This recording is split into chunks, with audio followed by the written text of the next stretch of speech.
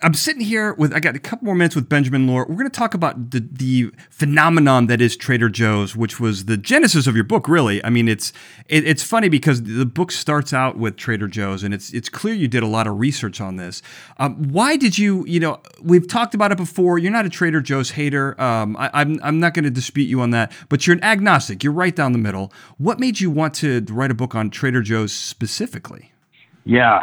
Well, there was a very proximal, definite cause that got me into Trader Joe's, which is that in my first book, I was researching Bikram yoga, and I went to this Bikram yoga teacher training, and there I'm like, trying to figure out why these very intelligent adults are obsessed with this yoga run by a an abusive guru. At that point, I didn't know that he was sexually assaulting people, but I found that out pretty quickly. So not just borderline, he felt borderline, but he was a totally abusive guy. Why are these people attracted to it? And so, doing my very immersive thing, I go to the teacher training, do gobs of yoga, studying with them, and they let all the trainees out to go to the grocery store because they've been stuck at this training for 9 weeks. And the people just crammed into a Trader Joe's with maniacal glee I have not seen outside of kids at an amusement park. Yeah. Everyone was so excited about this prospect of a trip to Trader Joe's. The eyes were wide open, and people were swapping recipes that were just made with Trader Joe's products. And I was like, holy shit. I didn't grow up with Trader Joe's, but I need to understand what's going on here, because it seemed to mimic a lot of the obsession that I was seeing in the Bikram world, and it seemed like a stand-in. And then, of course, I went, and I was like, wow, the employees at this place are so happy.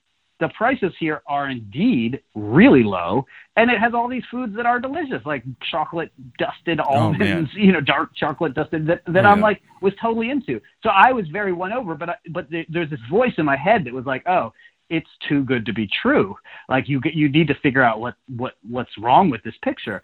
Look at you, cynic. So your inherent cynical nature, I appreciate that. I have the same cynical nature. Is that what drove you? That's what drove me. But, it was actually wonderful. So I started interviewing a lot of employees. I connected to old Trader Joe's employees, and eventually I got to connect to Trader Joe himself, Joe Coulombe, who founded the chain back in 1958. He found a fleet of convenience stores that then turned into Trader Joe's. And he was a fascinating guy, just wonderful, and completely undermined my cynicism in that I think that a lot of the innovations in Trader Joe's, and again, it's a word I hate, but I think he actually did things differently, and he did them better. And that created a store that, especially under his tenure, operated with much more of a sense of delight and creativity and higher quality than the other supermarkets of that time. So it was a total pleasure. It started out as Pronto Markets, right? That's the original thing That's right. Yeah. It's funny because the original Trader Joe's is actually right down the street from me. I'm going to get a picture that I'll put up on my Twitter and my Instagram.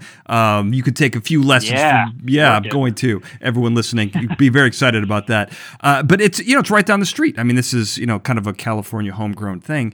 And the book kind of starts out at this interesting place where there's, Southland is a company that owns 7-Eleven, and obviously everyone owns a 7-Eleven convenience store.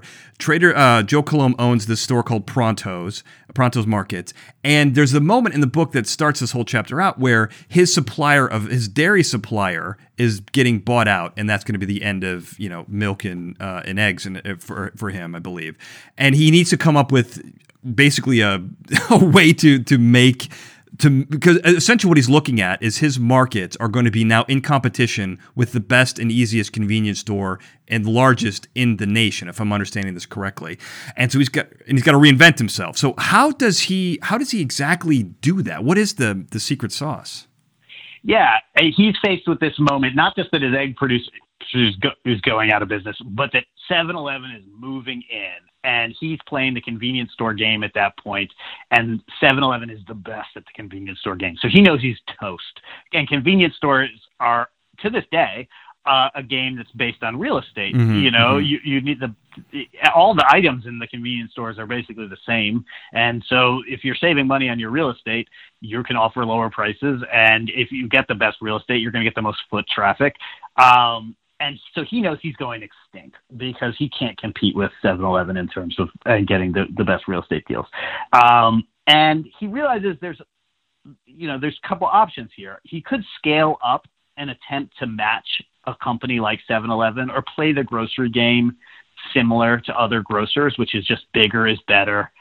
Let's try to become the biggest and baddest in the land and get the biggest volume discounts from the suppliers that I can get. But he thought that was a really unstable place to go. And he predicted in the early 1960s that this was a type of retailing that would one day be done by machines and would one day be completely automated, because he didn't see how there was any human touch involved in just becoming the biggest and selling national brands at unlimited quantities. And really, he had this idea that like an Amazon would be created, and he just saw that was not his game. He was not going to be the one to create this Amazon. He didn't want to create this Amazon to begin with. He is kind of a folksy, very human, decent person. And so, what do I have to do? I have to shift out from underneath this behemoth. And so he noticed a few kind of things that kind of formed the kind of gave him, sniffed out the ways that he should be shifting. And that was to really humanize this chain and get down to and focus on like individual customer bases rather than kind of national homogeneity. And the kind of formative trends in that process were, one, he noticed the GI Bill was going to hit this third generation of vets returning from Vietnam, and that being Korea and World War II before it. And the GI Bill guaranteed returning vet the opportunity of a college education. And to him, a light bulb went off when he read a Wall Street Journal article about this. Okay, all these people who couldn't previously afford college are going to go to college, and they're going to get educated. And that doesn't mean they're going to be smarter, but they're going to get educated. And that means they're going to use big, fancy words. And they're going to want to flex their vocabulary. And they're going to want to eat differently when they flex that vocabulary. They're going to want to eat products that reflect the fact that they're educated now. That's a very savvy insight, and he was totally right. This was even before the war in Vietnam totally escalated to its height.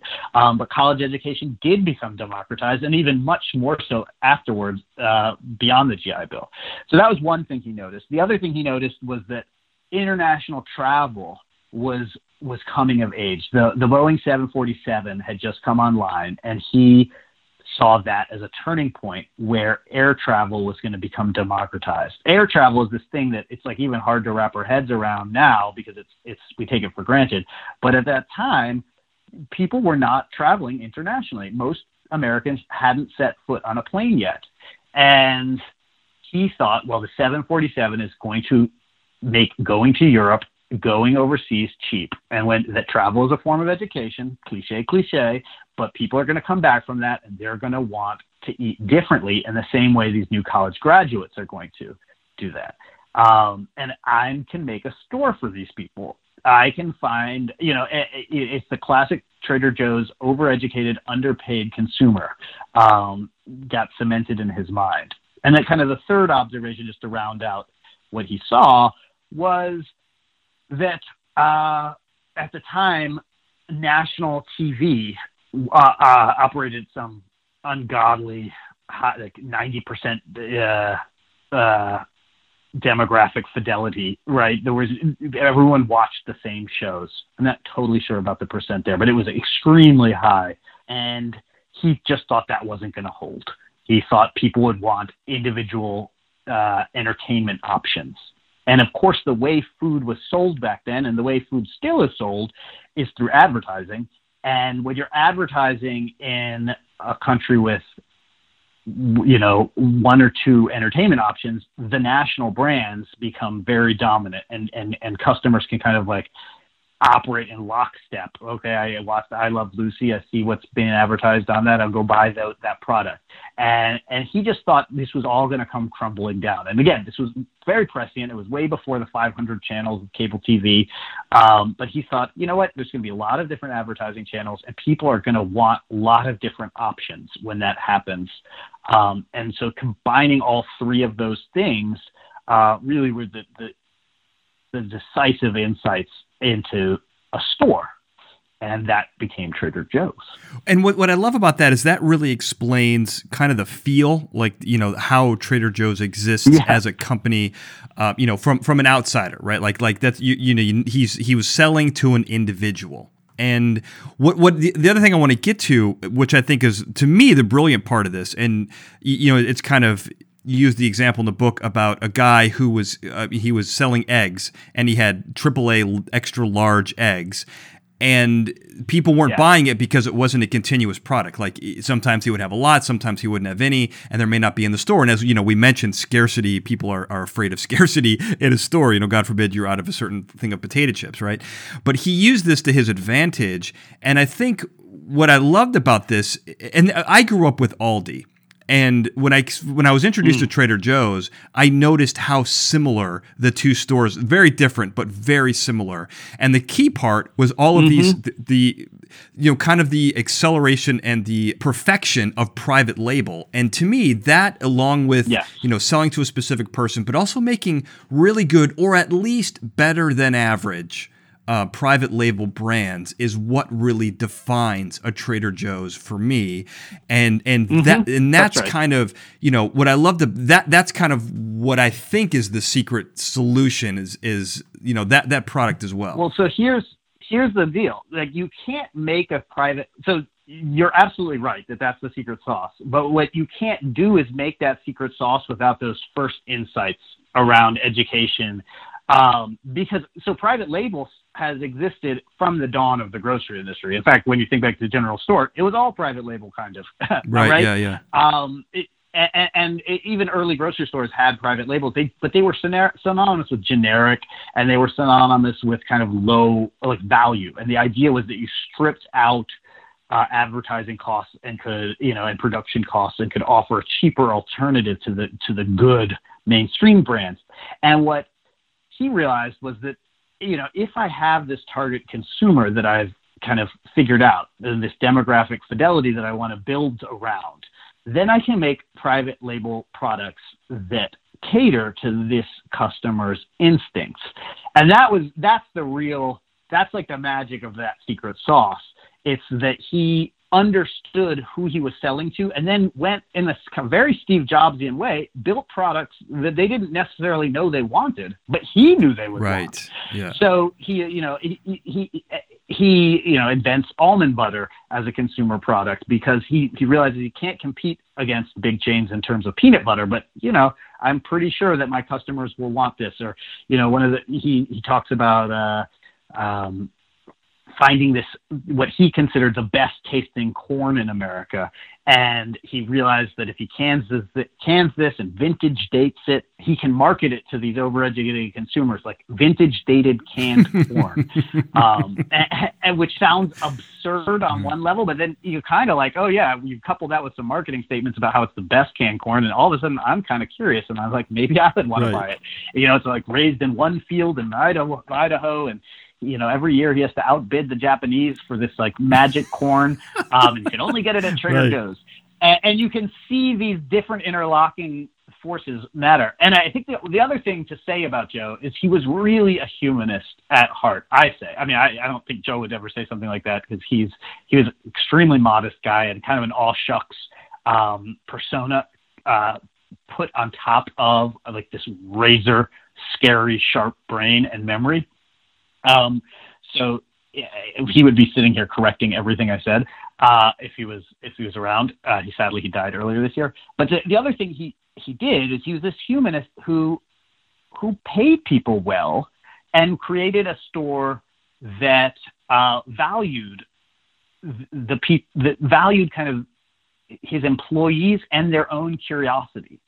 So that has a material effect in that he asked his buyers to go out and create new products. And instead of just having like a bunch of guys who sat around spreadsheets replenishing things, they were smart, paid well, and given the freedom to really dig into those supply chains. And, I talked to some of them during the book, and they called it like guerrilla war on the supply chain, of really like figuring out not just how to strip out costs, but how to build in new products and create new things. And I think that was very, it did cut the cynic in me down.